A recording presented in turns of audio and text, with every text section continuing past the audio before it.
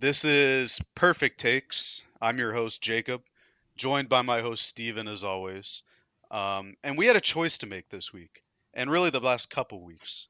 We looked at a wide range of candidates, some not from around here, some from around here. We got to know them a little bit, learned about their past, stuff like that. And in the end, we narrowed it down to a couple that we liked, right? And there was one local, and there were a couple candidates that they weren't from around here, but we know them pretty well. And in the end, we decided to settle with the local guy. It's something that's maybe a little disappointing, but we've known this in the past, and we know about this candidate and stuff like that. And of course, I'm talking about the beer of the week being Cheerwine Ale from Noda Brewing Company. Little disappointing, because we know Cheerwine, we love Cheerwine. It's local, an excellent soda. Back when I used to drink soda, that was probably my favorite. Just like the Panthers are my favorite team, stuff like that. But in the end, when there were other better beers out there, we settled for this one for the pod, and I think that's pretty on brand for today. It's very on brand considering that the next general manager for the Carolina Panthers is Dan Morgan. He played professional football with the Panthers in the early 2000s, was a huge catalyst for the 2003 Super Bowl run where we lost to the Patriots. And he's got an interesting background from an exec standpoint. We'll kind of get into that. We'll talk about that. I really want to highlight what he's done before we kind of bash him. And where his first start was is he was a scout for the Seattle Seahawks back in 2010, a draft in which they ended up getting Earl Thomas. And I believe Cam Chancellor was in that draft. And then the next year, 2011 through 2014, he became the assistant director of pro personnel for the Seahawks. Drafts that included Richard Sherman, Russell Wilson, Bobby Wagner, some big names, guys that are definitely going to be in consideration for the Hall of Fame, were huge catalysts for their 2 Super Bowl runs. And then he ended up becoming the director of pro personnel from 2015 to 2017 before moving on to the Buffalo Bills to take on a similar role with Brandon Beane and Sean McDermott.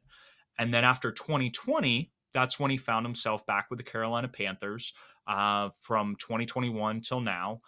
He was part of the Matt Rule era. He was a part of the short and brief Frank Reich era. And the feeling I'm getting, and I want to hear your thoughts on this, Jacob, but I feel like David Tepper is going with someone he feels comfortable with. And he talked about it in his one kind of press conference at the end of the year, is that he's had guys work for him, and I'm sure women as well, work for him for 25 plus years, and he just really respects loyalty. But after a team goes 2-15, I feel like you got a clean house.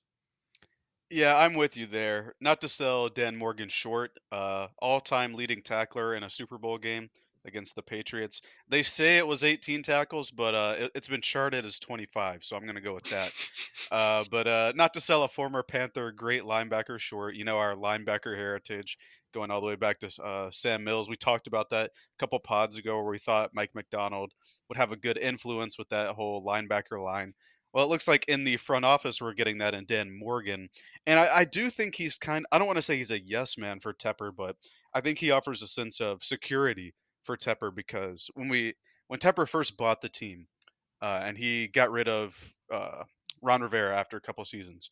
He didn't really have anyone there to help him, in the search other than Marty Herney, right? So it was him and Herney looking at all the coaches. They ended up settling with Rule, and he hasn't really had a football brain trust, so to speak, throughout his time here. Even going to hiring Fitterer because Fitterer's hire was or Matt Rule was a big part of Scott Fitterer's hire. He was on the search team when they were looking for GMs. And I think that Tepper wanted a guy that he could trust, somebody that's close to the team, because Tepper's big on connections with the team. We know he brought Steve Smith back into the Hall of Honor, brought Cam back for a stint to play. Um, a bunch of stuff there. Brought a bunch of he's added I think more people to the team's Hall of Honor than like previously before combined. So I think he's big on connections, like Panther connections. But I agree with you. I don't think a what's necessary after a 2-15 season is a promotion for someone that worked in the front office. I personally would have preferred to clean house, but I'm not completely distraught at the hiring of Dan Morgan because he also knows what went wrong in this little stint that he's been here. So hopefully he can correct that because he's been pretty highly regarded across the league. I know he interviewed for the Steelers general manager spot a couple years ago, interviewed for the Titans last year. So it's not like he doesn't have any pull around the league. It's just disappointing that after a 2-15 season, we aren't cleaning house. We aren't cleaning house, and to his credit, and like you were alluding to, he has a lot of fans around the league in terms of former players. Like the amount of former Carolina Panthers players that came out and said, like, pretty much, congrats, like, this is the guy. Between guys like Julius Peppers, Jonathan Stewart, Greg Olson this morning on the Pat McAfee show was kind of singing his praises, why he is known for being a hard hitting linebacker. He is very smart. He does have a lot of football acumen and can identify talent. But it goes back to kind of what you were alluding to with Tepper of like kind of keeping homegrown in the Carolinas. He probably was a huge part of them bringing in Fitterer, even though Rule was kind of part of that decision because Fitterer was in Seattle. And where was Dan Morgan for all those years? In Seattle. And that's kind of what concerns me about who we're going to hire as head coach, because one of the top guys, or so it appears right now, is Dave Canales, and he kind of worked together with him for many years there. He obviously had a great year this past year as the offensive coordinator and play caller for the Tampa Bay Bucks, but it's one of those things that you bring in a search firm not only for the general manager position but the head coach position. I think they had more head coach interviews and candidates lined up than any other team that was looking for a head coach this offseason. And when you kind of keep it so narrow in terms of perspective, I feel like that's what's going to keep us from growing, because there were a couple other GM candidates. I don't know if you want to start going into them, that I thought had better credentials or came from better backgrounds and could have really helped turn this franchise around. Yeah, for sure. Like I mentioned, I think last week, the two that I wanted the most either got scooped up by the Commanders and Adam Peters, and Will McClay of the Cowboys is staying with the Cowboys. But yeah, we casted a wide net in the GM search as well. You have the people listed down here. I feel bad for you because you wrote out all the information about the finalists on the script, and then we hopped in a Discord call. I think yesterday evening, and as we were going over it, I was scrolling Twitter and I saw that Dan Morgan had been hired. But the finalists that we had were obviously Morgan, Brandon Brown, who is the assistant general manager for the Giants currently, and Alec Halaby, or Halaby maybe, who's the assistant GM for the Eagles. Both of these guys had experience under Howie Roseman, which is something pretty good, like to have on your resume. I guess he's one of the better GMs in the league, if not the best. Completely reshaped two Super Bowl teams. So having that experience is always good. But yeah, it's they just offer a different perspective, and that's kind of what I was looking forward to. But seems like we aren't going with either one of them. Yeah, I don't know what happened with Hallaby. I think he should have been one of the front runners, and the reason why is he, from like a graduate, pretty much intern. I believe it was when he was still in Harvard with the Eagles. He was there when Andy Reid was in the building, and obviously Howie Roseman was there as well. But they go from the Andy Reid era to the Chip Kelly era to the Doug Peterson era, and now the Nick Sirianni era. I mean, this guy has seen a multitude of coaches, a multitude of rosters. They've made plenty of playoff runs, and that kind of experience. It's just it's hard to kind of say that. That would have impacted the Carolinas and how we rebuilt this roster, because it's one of those things that you and Jason Fitzgerald and does a great job at breaking this down over the cap. But really, the roster that you look at, really you can maintain that for about 2 maybe 3 years, and roster turnover is a big deal. So to be able to kind of pivot and get new guys in the building that are going to be impact that not only the culture but your ability to win games is, I think, super paramount. And it just goes back to the fact that Dan Morgan's been a part of this team since 2021. And if you look at our drafts, if you look at free agency, there's nothing that I'm looking at that goes, yeah, we did a great job there. There's been a couple nice pieces. There's been a couple bright spots, but overall, when you end a year 2-15, you got to look internally and go, like, whatever you're doing right now is not right. So hopefully Dan Morgan interviewed correctly. I know there are talks of bringing in potentially a Brant Tillis. potentially an assistant general manager role. He was very paramount with the Chiefs with the contract negotiations with Patrick Mahomes. So having a guy that can come in and fill in for Samir Suleiman, who was just released by the Panthers today, I think that would be huge. I just buff out that front office as best you can, because my concern with Dan Morgan, as much as a lot of other people say he's a great talent evaluator, I just don't see it with his resume, especially when he's been director of pro personnel with the Seahawks and the Bills during eras that really you can't point to a lot of great draft classes, and that's worrisome for me. Yeah, for sure. I do like the idea of bringing in Tillis from the Chiefs, although you pointed out that it might be kind of a lateral move, so they may have to Tepper may have to throw some extra dollars his way to make it happen. But I like pairing a scouting mind or a personnel mind with an analytics mind or a contract mind, and that's what Tillis is. I do think the rest of the front office does need to be bolstered, though, aside from just Morgan and if Tillis comes in, Brand Tillis. Like, we need a team president still. We need a bunch of other things because, and to be quite frank, I don't know if I'm pretty sure that the scouting staff is staying on because there are reports that Cole Spencer, is the director of college scouting for the Panthers, was also sitting in on head coaching interviews. Which, by the way, Dan Morgan sitting in on head coaching interviews should have been a huge Mm-hmm. I guess, sign that he was going to be the general manager. But I think our college scouting department needs to be revamped as well. But maybe they had different scouting reports and Fitterer just chose the guys he liked. Who knows? But I do think there needs to be a lot of turnover in the front office as well as the coaching staff. And we're obviously doing the coaching staff already. Yeah. In regards to the coaching staff, I don't want to gloss over or just real quick want to talk about there are a couple of candidates that have received a second interview or there is interest in a second interview, and that's Evero, obviously Canales. Callahan was until he was hired to be the Titans head coach, and I believe Raheem Morris also um, has been requested to have a second interview here. So we'll see how that goes. Yeah, it's because you have Ben Johnson and Mike McDonald and even Todd Monken right now in the championship window. I think they can't really be interviewed until after the Super Bowl Right. if they are to advance past this week. So we'll kind of see how that goes. We have been really hasty in terms of making a decision with our coaches. I mean, David Tepper goes and has dinner with Matt Rule, hires him the next day. We hired Frank Reich very early into the cycle last year, and we didn't give ourselves an opportunity to truly vet different coordinators. And I understand there's a lot that has to be done in an off season. You have to fill in a coaching staff, but it's one of those things that if you don't get it right, it doesn't matter if you hired the person a month earlier before other people did. To me, it's you need to make sure that this is the right decision, and hopefully the firm that's being hired by David Tepper is doing a thorough job with that. So want to get into around the NFL now. I really want to get off the topic of the Panthers. If we get a notification that Dave Canales is the new Panthers head coach during this podcast, I might lose my mind.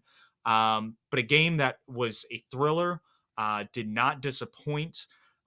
Kansas City goes to Buffalo this past weekend, and I mean that was it looked like it was going to be a barn burner at first, but then both defenses kind of tightened up in the second half and a couple mistakes towards the end of the game. And Kansas City kind of walks out of Buffalo with yet another victory in the postseason. And a lot of questions could be around Josh Allen's legacy. Do the Buffalo Bills need to pivot themselves? They're in contract or not contract, cap hell going into this offseason. So it'll be interesting how they retain Stephon Diggs, Von Miller, if they just restructure everybody and kick the can down a couple years like the Saints have done over the past like half decade.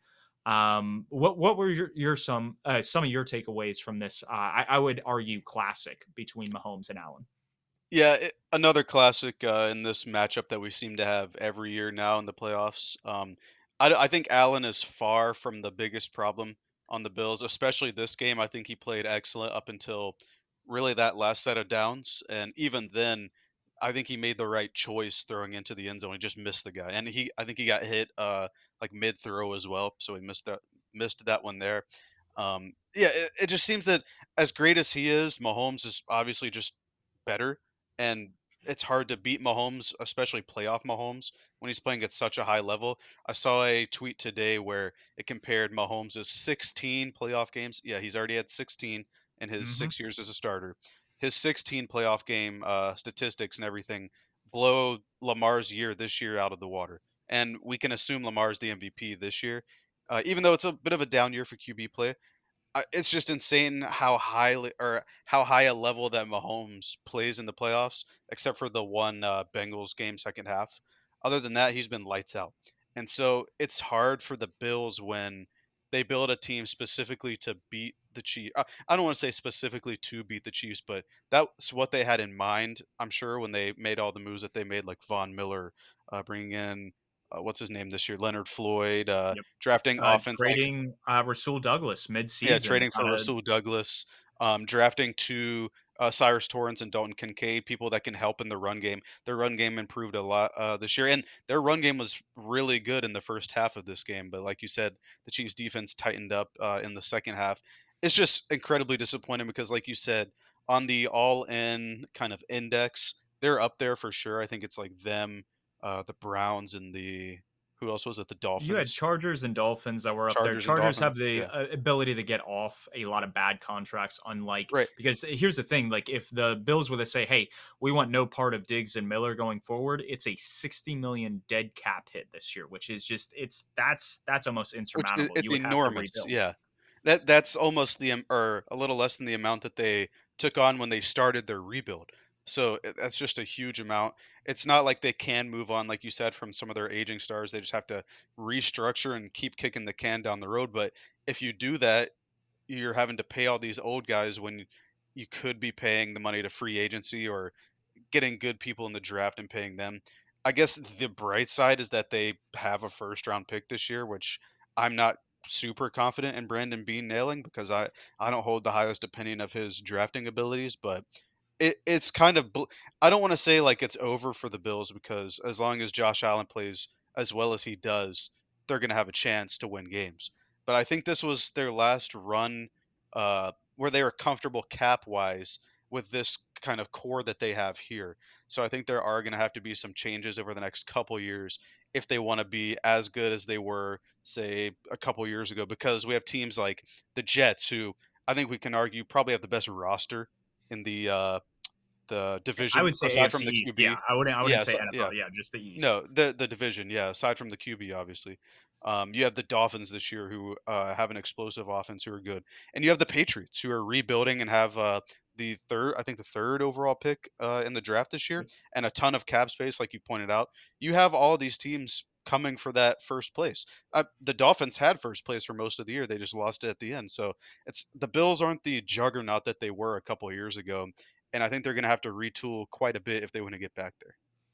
And it's funny that they lose to Kansas City, especially considering what both teams decided to do with their star wide receivers. You had Kansas City trade Tyreek Hill. Obviously, they still have Kelsey in the building, but then the Bills retain Stephon Diggs. And now it's like going into this offseason, you're looking at like the Chiefs roster. I mean, they hit on their draft class last year.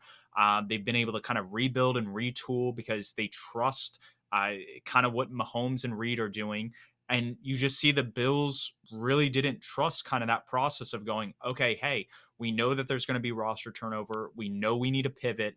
Instead, they kind of just doubled down. And now that's going to bite them in the rear in going into this offseason and next year. So we'll see how that changes. You look at it from advanced metrics, DVOA, EPA, they favor the Chiefs in this one. So even though there are a couple unlucky things at the end, I guess a couple Bills fans would point to, this really was a game that was controlled by the Chiefs. Mhm. And part of that was And because the Bills linebackers were all banged up. I mean, Kelsey was just having his way with that kind of that second level.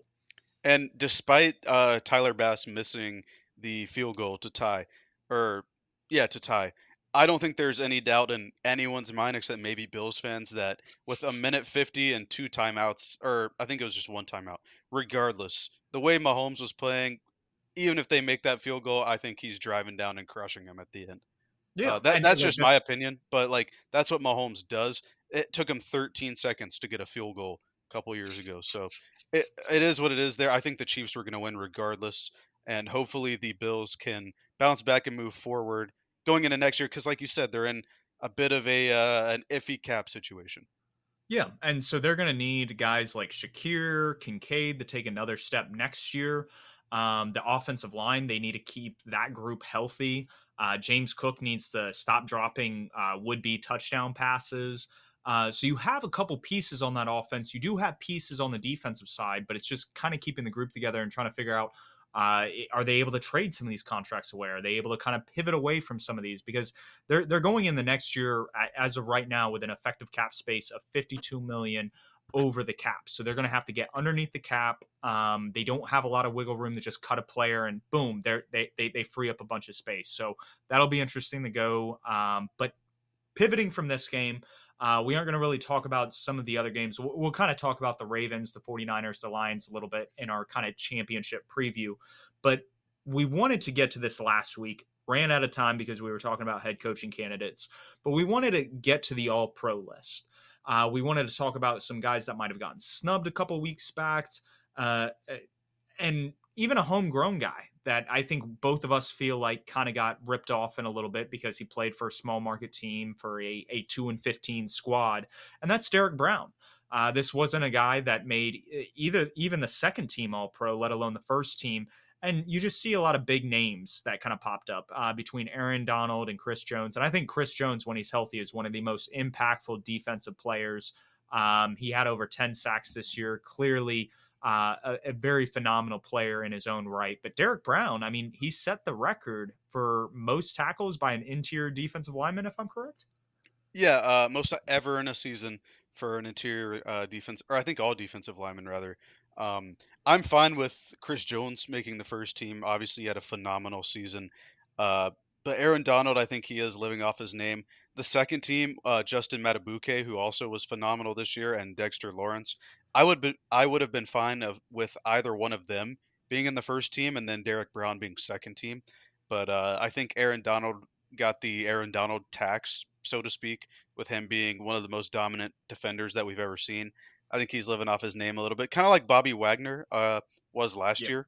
We got a that was just bizarre that he was a Pro Bowler last year. But yeah, And Pro Derek Bowl and All Brown Pro is a little or bit different, but All yeah, Pro, I mean last year, yeah. yeah. That was just bizarre to me. But and he was a second teamer this year, which is still kind of insane. But and then another one we wanted to talk about was the receivers, right? I think nobody can dispute Tyreek Hill and CeeDee Lamb being the first team receivers. But that third guy, Amon-Ra St. Brown, I feel like both of us have some of the guys in the second team that we thought could have gone over him, like AJ Brown or Mike Evans, or you're a big fan of Brandon Ayuk as well. Yeah, no, I mean those wide receivers, I think they all like it was that third spot that if any Hmm. of the second team guys got in over, I think Ayuk would have been a little bit of a stretch, just like I think Amon Ra is. But AJ Brown, similar to CD Lamb, it was kind of like a reciprocal of each other's seasons. AJ Brown started the season off super hot. I mean, he looked like a top three wide receiver, hands down. This guy was just straight out balling, and then just faded down the stretch. But I mean, like from a true value standpoint, I thought Brown was a better wide receiver than Amon Ra. I think Amon Ra just really fits Ben Johnson's system really well. He has good rapport with Jared Goff. And that's not to dissuade anything from him. I think he truly deserved a second team All Pro.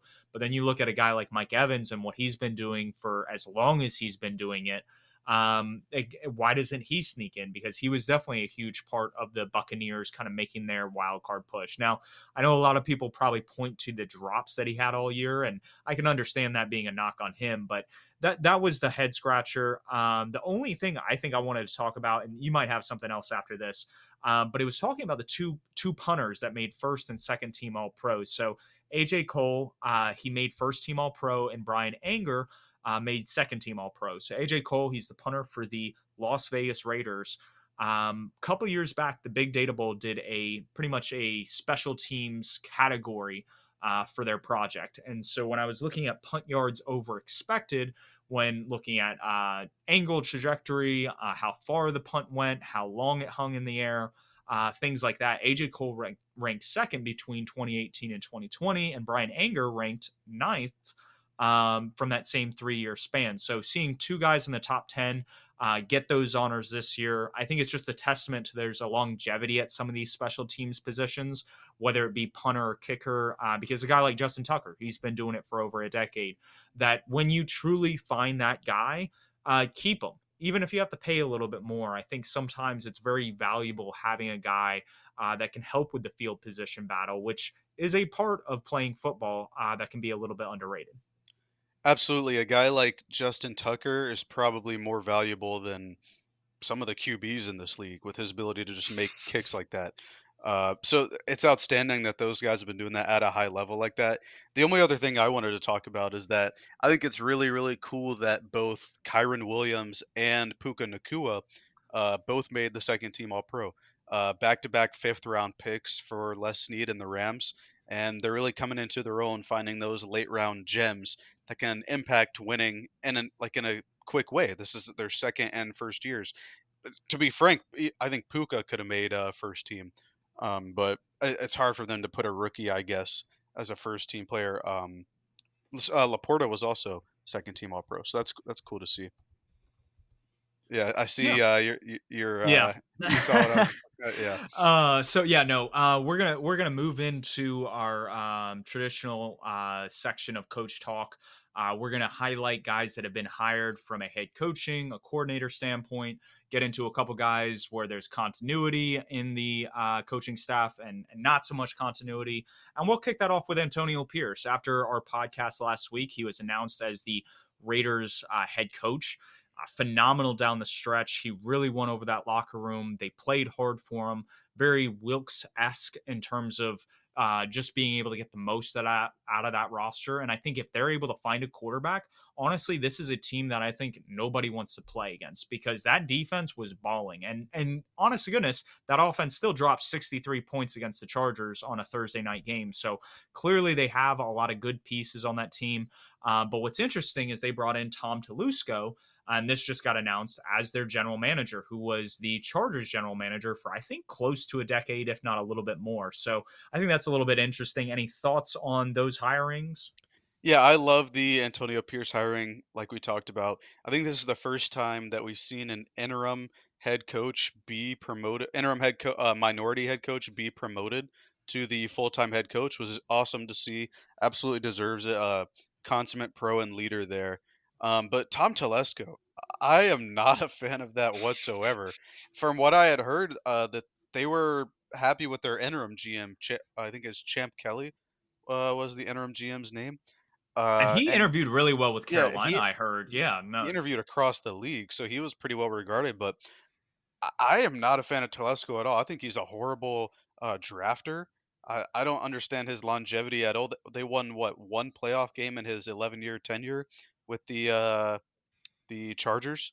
So I Yeah. don't understand this whatsoever. Like maybe it's because he was within division, so they know him, but this seems like one step forward with Pierce and two steps back with a guy who's now controlling the roster, who hasn't been very successful in doing so, despite having like quarterbacks like Rivers and Herbert, who are among the top groups in the league. Like if you can't get it done, then I don't know what else to say. Yeah, I mean, I think you could point to that he built the offensive line fairly well. Some of the defensive stars that he's drafted, like a Joey Bosa, Derwin James, not bad. But when he's handed out second contracts, he's brought in different free agents. I'm referring more to like J.C. Jackson, Khalil Mack. Extending a Mike Williams, like some of those moves, that's I think more the head scratching that I have when looking at a Tom Telesco. We'll see if it works. I don't know why the Raiders are infatuated with him. I thought having him in the building was actually a competitive advantage for the rest of the AFC West. So him now going to a rival, that doesn't make a lot of sense. I'm sure the Chargers fans are ecstatic right now. But another hire that happened, and this happened yesterday, the Tennessee Titans, after their second interview with Brian Callahan, made sure he wasn't going to leave the building. And he had a second interview lined up with the Carolina Panthers. I think you briefly mentioned that earlier. This is a guy, son of Bill Callahan. He's coached under guys like John Gruden, obviously Zach Taylor. I think he's had some time with Sean McVay. So very this is an off branch or offshoot from the Mike Shanahan, Kyle Shanahan trees. but a guy that understands the offensive side, will probably be able to bring his dad in to coach the offensive line and really restore the Titans' offensive line to what it was a couple years ago. Because I think they're one of the front runners to draft a guy like Joe Alt in the first round in the top 10 picks, and you want to protect your franchise quarterback in Will Levis. What I saw from Benjamin Solak, though, earlier was very interesting is that the Bengals offense has been very much short out route type concepts, allowing T. Higgins and Jamar Chase to go make a play, which those are two superstar guys in their own right. And then Joe Burrow was a first overall pick. He understands how to operate an offense. And when you're going from that and scheming up play design for that, and then you're going to a gunslinger who's throwing the ball more 15, 20 yards down the field, more in the middle of the field, you wonder if that's a good marriage, so to speak. And so that would be my concern. That was Benjamin Solak's concern. And I'll be interested to see if he can adapt. Knowing kind of the McVay tree, they're very good about putting their guys in the best position to succeed. So I'm actually excited to see what's going to happen from this. I wanted him honestly in Carolina. I thought that quick game that we saw in Cincinnati with both Joe Burrow and Jake Browning this year would have been perfect with Bryce Young. Unfortunately, he just didn't make it to us for that second interview and got scooped up before we had a chance. Yeah, I think the combination of the QBs he's worked with and the coaches he's worked under, he's kind of developed a good how do I say it? Like a good knowledge of the offensive side of the ball. He's got a good rapport with a lot of people around the league, and like you said, Bill Callahan is a legendary offensive line coach, and if he's able to bring him in to work with Skaronski, and if they draft like a Olufashanu or Joe Wall, I think that'd work out perfectly. But I saw an interview of him. I don't know if it was today or if it were earlier in the season where he talked about they drafted two wide receivers with top 35 picks when they were in Cincinnati. And so with that, along with Joe Burrow, that's how they were able to build their offense. I wonder if they're going to draft a receiver with that. I believe they have pick number 7. I wonder if Malik Neighbors. well, he won't make it that far. True. Um, That's true. I don't even know if Adunze will make it that far, but if he does, I wonder if that's going to be the role there because they do have a building block in Skaronski, and their receiving core isn't very good, just to be transparent. So I wonder if that's going to be the move there. But I think we can expect it to be an offensive pick on that side of the ball with this hire. And another thing before we move on that I saw that was pretty interesting with the hire of Brian Callahan, and now the Bengals having to replace him. Every single NFL team since 2022 started will have replaced their offensive coordinator. So that kind of shows the turnover at that position, whether they're hired away to be head coaches or they're let go because the offense isn't performing well. That may be the highest turnover position in all of football right now. It is, and it goes to show just how valuable that is and how valuable head coaches are that call plays on the offensive side. So when we talk about a guy like a Kyle Shanahan or a Sean McVay or even an Andy Reid, the biggest knocks on those guys is that they sometimes have poor clock management, and so that's one of the things that I think is pretty easy to correct from like an analytics standpoint. You can hire somebody to do that, but to have some of these guys at the head that are calling the plays and are able to design some of these great offenses is really key and paramount. I've heard some of the discourse that sometimes having that star quarterback, obviously that's the most prized position as your 1A, but having a coach right underneath with those kind of capabilities is like a 1B. And we've seen Kyle Shanahan work with kind of mid-tier quarterbacks. And that's not a knock necessarily on a Brock Purdy, but it's more one of those things that they don't have like an elite quarterback and they're still able to produce at a very high level. Moving into an offensive coordinator, since we're on this theme, Shane Waldron, with Pete Carroll kind of stepping down in Seattle, was kind of let go to kind of pursue other opportunities, and he landed in Chicago. And so I think it'll be very interesting whether the front office decides to kind of move forward with Justin Fields and build around him, if they draft a quarterback to put behind him, if they ship Justin Fields out and then go with that rookie quarterback. But I think Shane Waldron, based on what he's done with Russell Wilson, with Geno Smith, I think he's capable of getting the most out of a guy like Fields or one of these rookie quarterbacks, whether it be a Drake May or Caleb Williams. So I'm really excited for this. Shane Waldron's been a guy that I've been in his corner for about like the last, I want to say like half year to almost this like entire year He's a guy that's underrated. And I think if he does a really good job in Chicago, is going to get a lot of head coaching interviews next year. Yeah, regardless of the QB situation like you're talking about, I think Waldron's going to be a pretty big upgrade over Luke Getzey, who I just wasn't a fan of his entire tenure in Chicago there. I think if they had had a better offensive scheme, the team would have performed a lot better. We saw how they were looking at the end of the year. They were putting up big numbers, so I think even if they stick with Fields, the offense will look a lot better next year. Yeah, no, and so I think they're going to take a step in the right direction. I will be intrigued to see where Ryan Poles goes with that. But another coordinator that kind of got free reins to kind of pursue his opportunities was Ryan Nielsen. He was brought on by Arthur Smith to be the defensive coordinator in Atlanta. He came from Dennis Allen, and I thought he did a great job in Atlanta. And a guy that he's replacing is a guy I didn't necessarily think needed to be replaced, but the Jaguars decided to part ways with Mike Caldwell, and they brought in him. And based on the kind of the fronts and what he was able to do in Atlanta, I think he's going to be able to take that defensive line that features Josh Allen and Trayvon Walker, and he's going to be able to kind of build a fearsome unit that can stop the run and get after the quarterback. And I think he'll have a sound coverage on the back end, especially with what we've seen Dennis Allen do with the Saints back end. And that'll be intriguing because I think if they're able to build the offensive line in this offseason, the Jaguars are a team that they started off hot. They started off 8-3 this year, and they just kind of fell flat towards the end of the season. So it's one of those things that this is a team that could get hot next year and could make a run. And so I think that's exciting. I think this was a good direction for them to take. I don't know how you feel about it, but I thought this was a good hire. Yeah, I like the hire too. They probably should have replaced the offensive coordinator instead. But I like Nielsen a lot. I'm glad he's out of the division.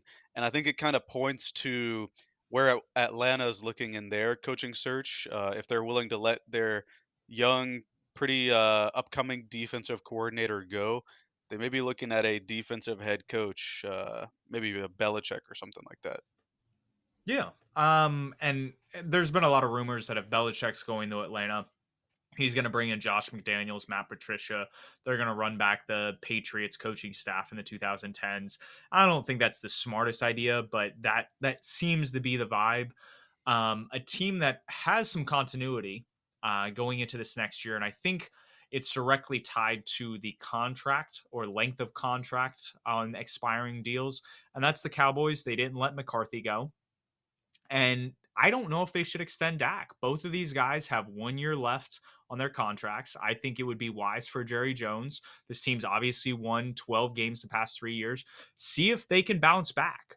I know this is a college basketball reference, but we saw Virginia get smacked as the 1 seed by a 16 seed, completely embarrassed, laughing stock of kind of the NCAA. Next year, they go win the title. And I'm not saying the Cowboys are going to win the title. Do not mince my words with that, but I think there's an element of they got sucker punched in the mouth, and this is a good team. I could see them bouncing back, making the adjustments they need to, learning the lessons they need to in the offseason, and making a playoff run, like legitimately doing that, because I think that's really the next step for this team. And I know a lot of people are talking about Dak Prescott and how he chokes in the playoffs, but I don't know what account this was, but it was talking about Peyton Manning, and it's absolutely true. If Twitter was as prevalent as it was back in the early 2000s, Peyton Manning would have been ripped left and right. I mean, this guy would lose in the wild card round. He would lose after getting the 1 or 2 seed. Go back and watch the Steelers in 2005 when they made their Super Bowl run. I mean, that was one of the best teams of the regular season, got smacked by the Steelers. And granted, the Steelers are a good team. Nothing against them, but a couple years later, they got smacked by the Chargers in Wild Card Weekend. So it's different things like that where I don't want to necessarily say, hey, Dak's a choker. He obviously has a bad game, but I think there's an ability, especially with a good quarterback, a good system, a good team that's been able to produce in the regular season, that they could have a swing going their way by just keeping the group together for one more year. Well, you made that excellent March Madness reference, and my counterpoint to that would be Virginia had a great coach, and I don't think McCarthy's a great coach. We talk about Dak maybe choking in the playoffs this year or not performing to his level. He was second team All Pro this year. Dak He had an was. excellent year this year, and I think it just on both sides of the ball. I don't want to put all the blame on McCarthy, but I think just both sides of the ball fell flat in the playoffs this year. This was the first time we ever saw a 7 seed win in the playoffs, and I think McCarthy and Quinn deserve a lot of blame for that. And I think down the stretch, a lot of the stuff, like a lot of the things that the Cowboys lost or games that the Cowboys lost, were concerning as well, like the Dolphins game. I think that could be attributed to coaching as well on both sides of the ball. I don't want to put it all on McCarthy, but yeah. Yeah, I think there's elements, and we've talked at length of Dan Quinn needing to be able to get into a base defense. And I think if the Cowboys are able to kind of bolster their linebacking room, get guys that can cover like a Roquan Smith, a Fred Warner, and it doesn't have to be a guy of that caliber, but a light version of that, where it's like, hey, we can get big with the offense, and we don't feel like we're going to get exposed in the passing game. And like you said, Dak had one of arguably his best seasons. And I think in part that was due to McCarthy's offense. I think there were at times where it did stagnate a bit, playoffs included. So it's one of those things that I think McCarthy and Schottenheimer need to go back to the drawing board and add elements. And that was the one thing that I was really impressed with after their bye week this year. They were incorporating a lot more things that you saw from Mike McDaniel in Miami or Kyle Shanahan in San Francisco. And so if they're able to kind of pull ideas from other coaches around the league and incorporate it in this offense, they have a shot. They have a legitimate shot. Now, a team that's hitting the reset button is a team in their division. It's the Philadelphia Eagles. They lost Shane Steichen and Jonathan Gannon last year to head coaching roles. This year, they let Sean Desai and Brian Johnson go. Sean Desai was actually, I don't know the way that he wasn't fired in season, but he was pretty He much was requested to like step down. replaced. Yeah, Yeah. by Matt Patricia, and that was a whole dumpster fire in and of itself. They probably were better off just keeping Sean Desai in that role. But now they're on the market looking for the replacements for both of those guys, and it's going to be very interesting to see kind of the direction they go. Does Nick Sirianni pivot and get somebody from a different tree, a different coaching philosophy, so to speak? Does he take over play calling roles on the offense? And then on the defensive side, who is he going to replace? How is Howie Roseman kind of bolster the secondary? Because I think that's really where their weaknesses are: linebacker and secondary. I think they have a great defensive line, and it's more just making sure it's more of a complete unit so they can kind of rebuild for another run, so to speak. I saw I can't remember who this is. It might have been Tom Pelissero, but I saw that there was interest on the defensive side of the ball of bringing in Ron Rivera to be the defensive I did see coordinator. that. And while he was a good defensive coordinator back in it's 2010, right? His last time as Yep. a defensive coordinator for the Chargers. That was 14 years ago now. So I'm not sure how effective he'd be there. And then I saw some Eagles people, and granted, these were just like fans, so I'm sure they don't have any weight, but they were saying like there might be interest in Frank Reich being the offensive play caller. So I thought that that was interesting that Nick Sirianni, after having Shane Steichen and Jonathan Gannon, can go to two former Panthers head coaches. That would be pretty wild. Ron Rivera, both in Carolina and in Washington, he took over play calling duties. He took over play calling duties at the end of this past year, and he took over at it. I think it was back in 2018. Yeah, I'm trying to remember Eric Eric Washington. Washington. He Yeah. replaced, and I understood that. We watched Sean McDermott and Steve Wilkes leave in consecutive years, and we were a little thin on the defensive coaching staff.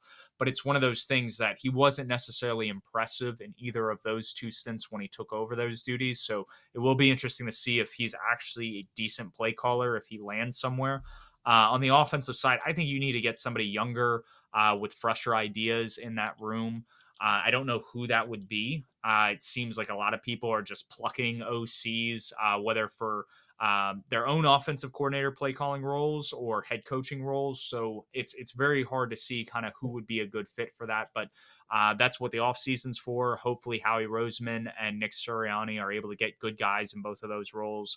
And one guy who tore it up this past weekend, and a guy that I think should really be one of the front runners. I know we talked; he really wasn't one of those guys, but Mike McDonald. Um, I just what he has done to especially Shanahan style offenses and shutting them down, especially with how efficient and productive those offenses are in the modern NFL, is something that I don't think should be discredited. Especially when you look at his body of work the past 2 years with having a banged up defense last year in Baltimore and then having his guys this year. And that's something that I think he could bring to Carolina, restore the keep pounding mantra. And I think he would be a massive upgrade to Evero. And I think he has enough respect around the NFL that he would not only be able to bring in an offensive guy that would want to work for him, but he would know which guy to bring in. And I think that's huge to know a guy like, hey, this guy actually has his head on his shoulders because he knows how to operate and run a defense and would be able to have kind of those, I think, deeper discussions about, okay, how are you going to stop this? Or how are you going to run this? It would be huge. And I think his body of work speaks for himself. I know I'm a fanboy of his. I don't know how you feel about him, but it's just what he's done, especially over the past month, stopping Kyle Shanahan, Mike McDaniel, and then Bobby Slowick. I mean, Bobby Slowick, he held him the 9 points the first meeting on week one, held him the 3 points in the divisional round. So it's very, very impressive what he's done. Yeah, and obviously all the hype is going to be around like Ben Johnson, Brian Callahan, Slowick, Canales, all the young offensive minds. But I actually think Mike McDonald's the best play caller in general across the NFL. What his defense has done, like you said, in particular against Shanahan offenses, has been incredible because not a lot of people can stop Shanahan offenses across the league, and he's been one to truly lock them down. And not even just Shanahan offenses. You look at what they did to the Ben Johnson. Lions, yeah, back in like Yeah. week 6 or 8 or something like that. Just absolutely shut him down. Lamar didn't even play most of the fourth quarter of that game.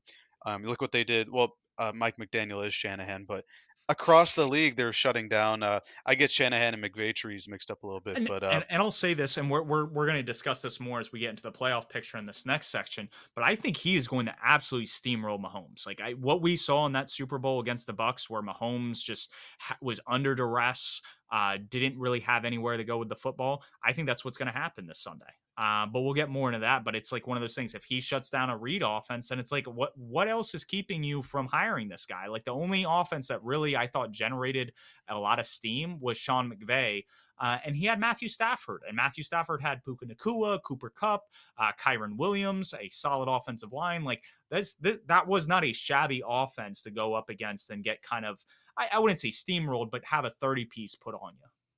yeah, for sure. I think this is a perfect segue into the playoff talk as well because they're going up against Mahomes, right? And we talked about, or I talked about earlier, how Mahomes in the playoffs is lights out, and the only times he's really ever been shut down are the second half of that Bengals AFC Championship game, where I believe it was Lou Anarumo put on a clinic for him, Yep. and then that the Super Bowl against the Bucks, where both of his starting tackles, I believe, were out. I think that was the Mike Rimmer special. He lost Yep. two teams Super Bowls, but that was him. And the offensive line was under duress the whole time.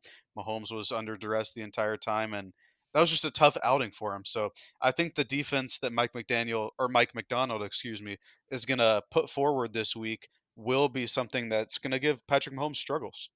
Yeah.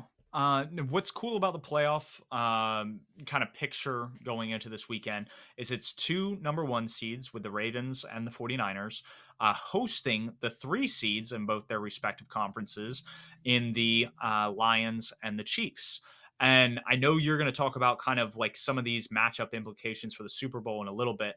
But what's interesting, and I'll go into the Ravens Chiefs discourse since we've been talking about this, is Kelsey had 2 touchdowns against the Bills.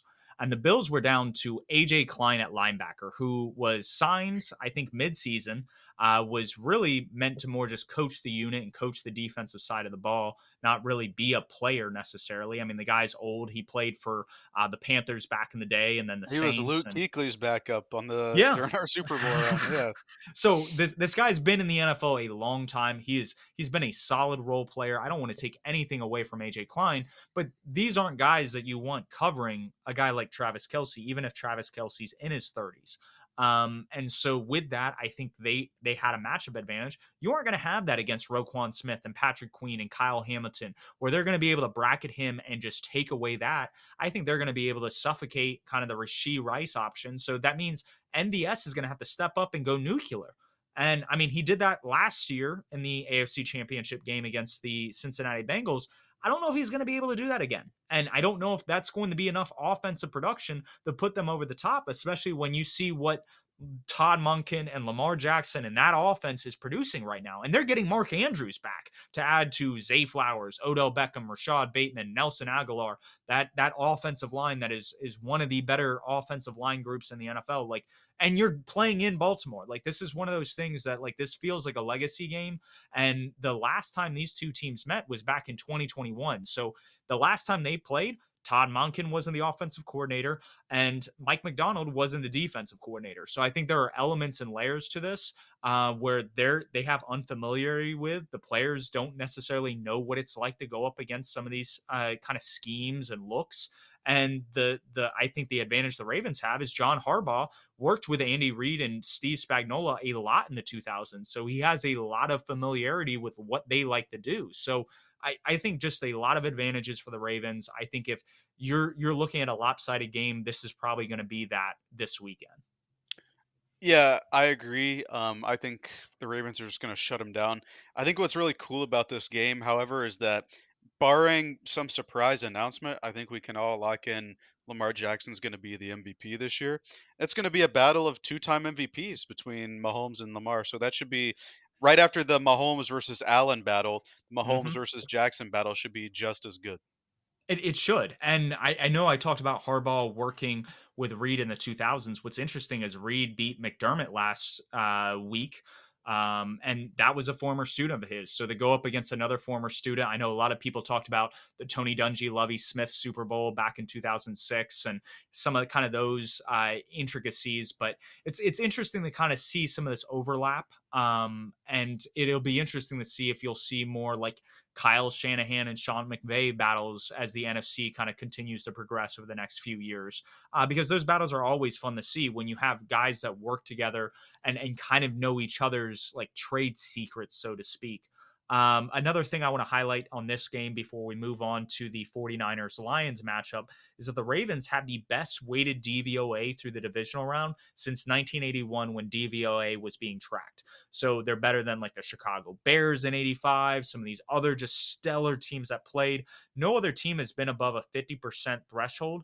The Ravens are at 55.2%. And I understand Mahomes can turn it on and be out of this world, but it's one of those things that I think the Ravens are just too much right now for this Chiefs squad as it's built. Yeah, I agree.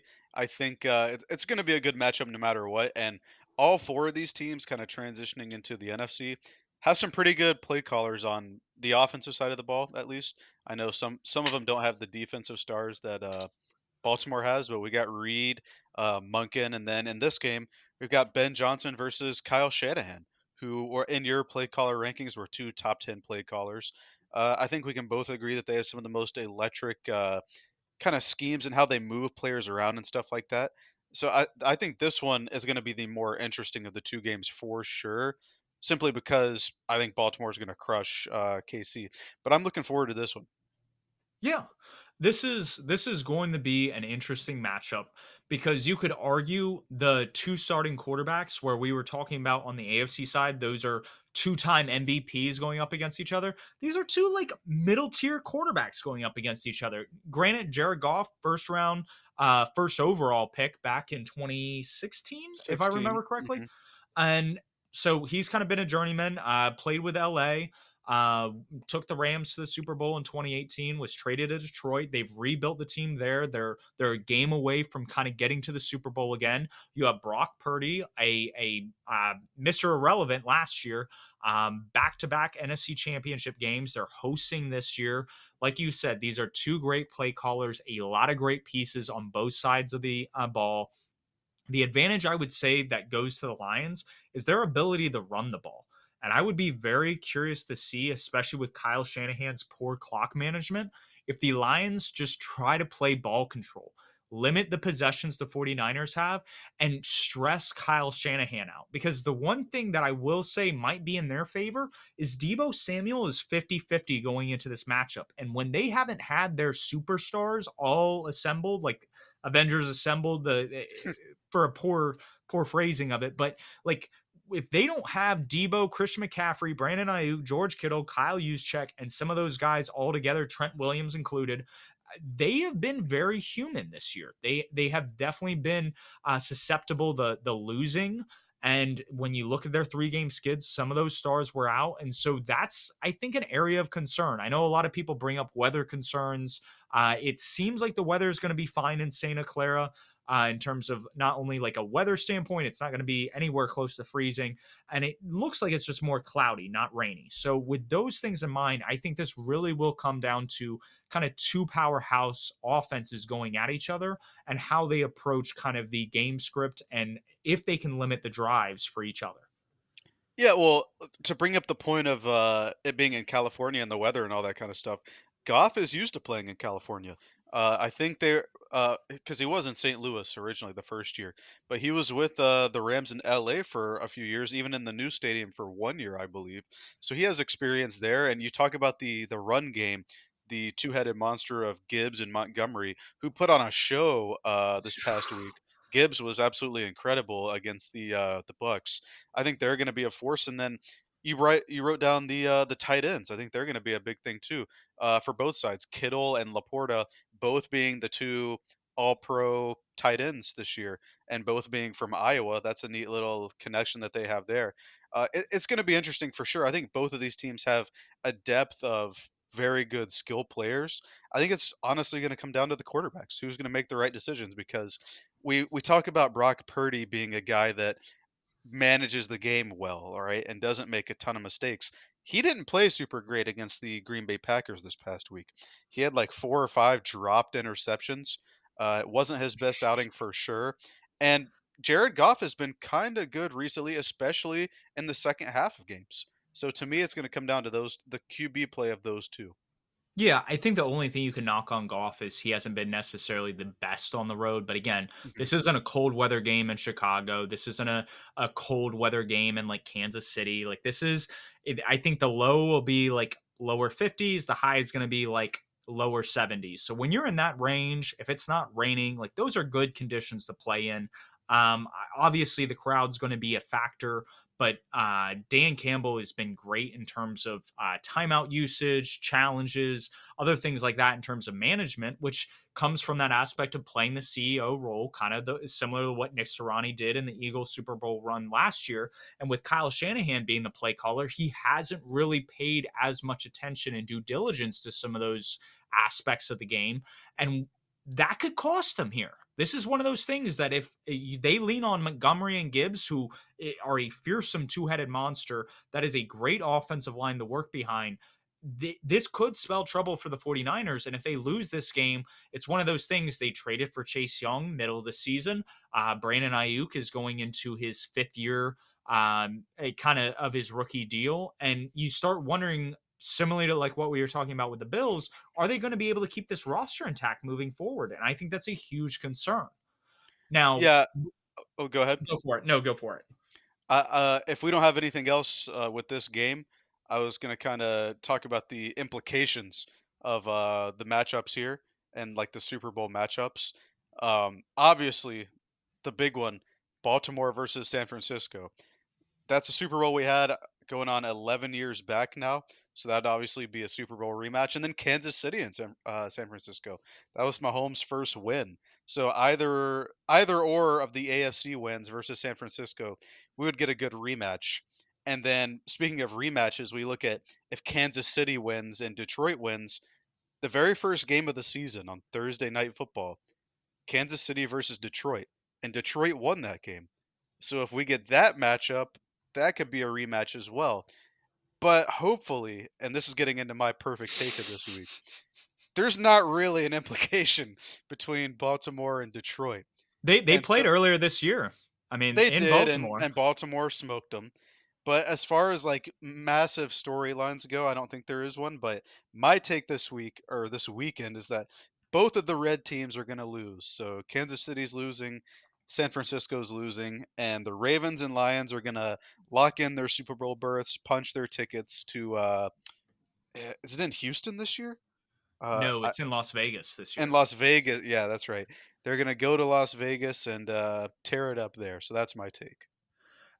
I think that would be a phenomenal Super Bowl. Our friend over at Sumer Sports, Tage Seth, would be absolutely ecstatic Yeah. to see his hometown team make it to the Super Bowl for the first time in franchise history. There's a lot of storylines between that. Dan Campbell, a great head coach, like we just talked about a couple minutes ago, CEO kind of role. John Harbaugh does the same thing. He was a special teams coordinator for Andy Reid for most of the 2000s, and he has turned it over to where he brings in great coordinators. And people kind of talk about that offensive coordinator turnover that you brought up, that uh, kind of everybody's been replaced since 2022 for all 32 franchises, and yet he's been able to produce great offense and great defensive production for well over a decade now, so going back to 2008 when they drafted Joe Flacco. So it's really cool to see that. I think there would be a lot of great storylines with that. My perfect take, even though our picks of the week differ a little bit, I think it's going to be a Ravens 49ers Super Bowl. My take is going to be the Ravens helped me out with my perfect take last week. The 49ers kind of screwed me. So if screw them is kind of my mantra this week with the 49ers. I don't care really what happens with that game, but I think the Ravens more than cover that 3.5 line. I would argue that they win by 5 or more easily. I think this is a game where it can get out of hand really fast. And with a rowdy Baltimore crowd on the road and kind of some of those concerns that we talked about with the Chiefs offense and going against Mike McDonald's squad, I think this is just a fitting game to kind of stamp of approval, book their ticket to Las Vegas. And it will all the more cement, I think, Lamar's Jackson's legacy in terms of being a Hall of Famer. Because I think with 2 MVPs, you really put yourself in that conversation. But to now have that Super Bowl berth and probably be the favorite in that game, I think is huge. And so that's my take of the week. I think the Ravens win by 5 or more than covering the spread at 3.5, kind of listed by FanDuel right now. We'll see how it goes on Sunday. We will catch you guys next week. As always, if you guys have any questions, shoot them to us at Purrfect_takes on Twitter or X, however you call it these days. And we will catch you guys next week.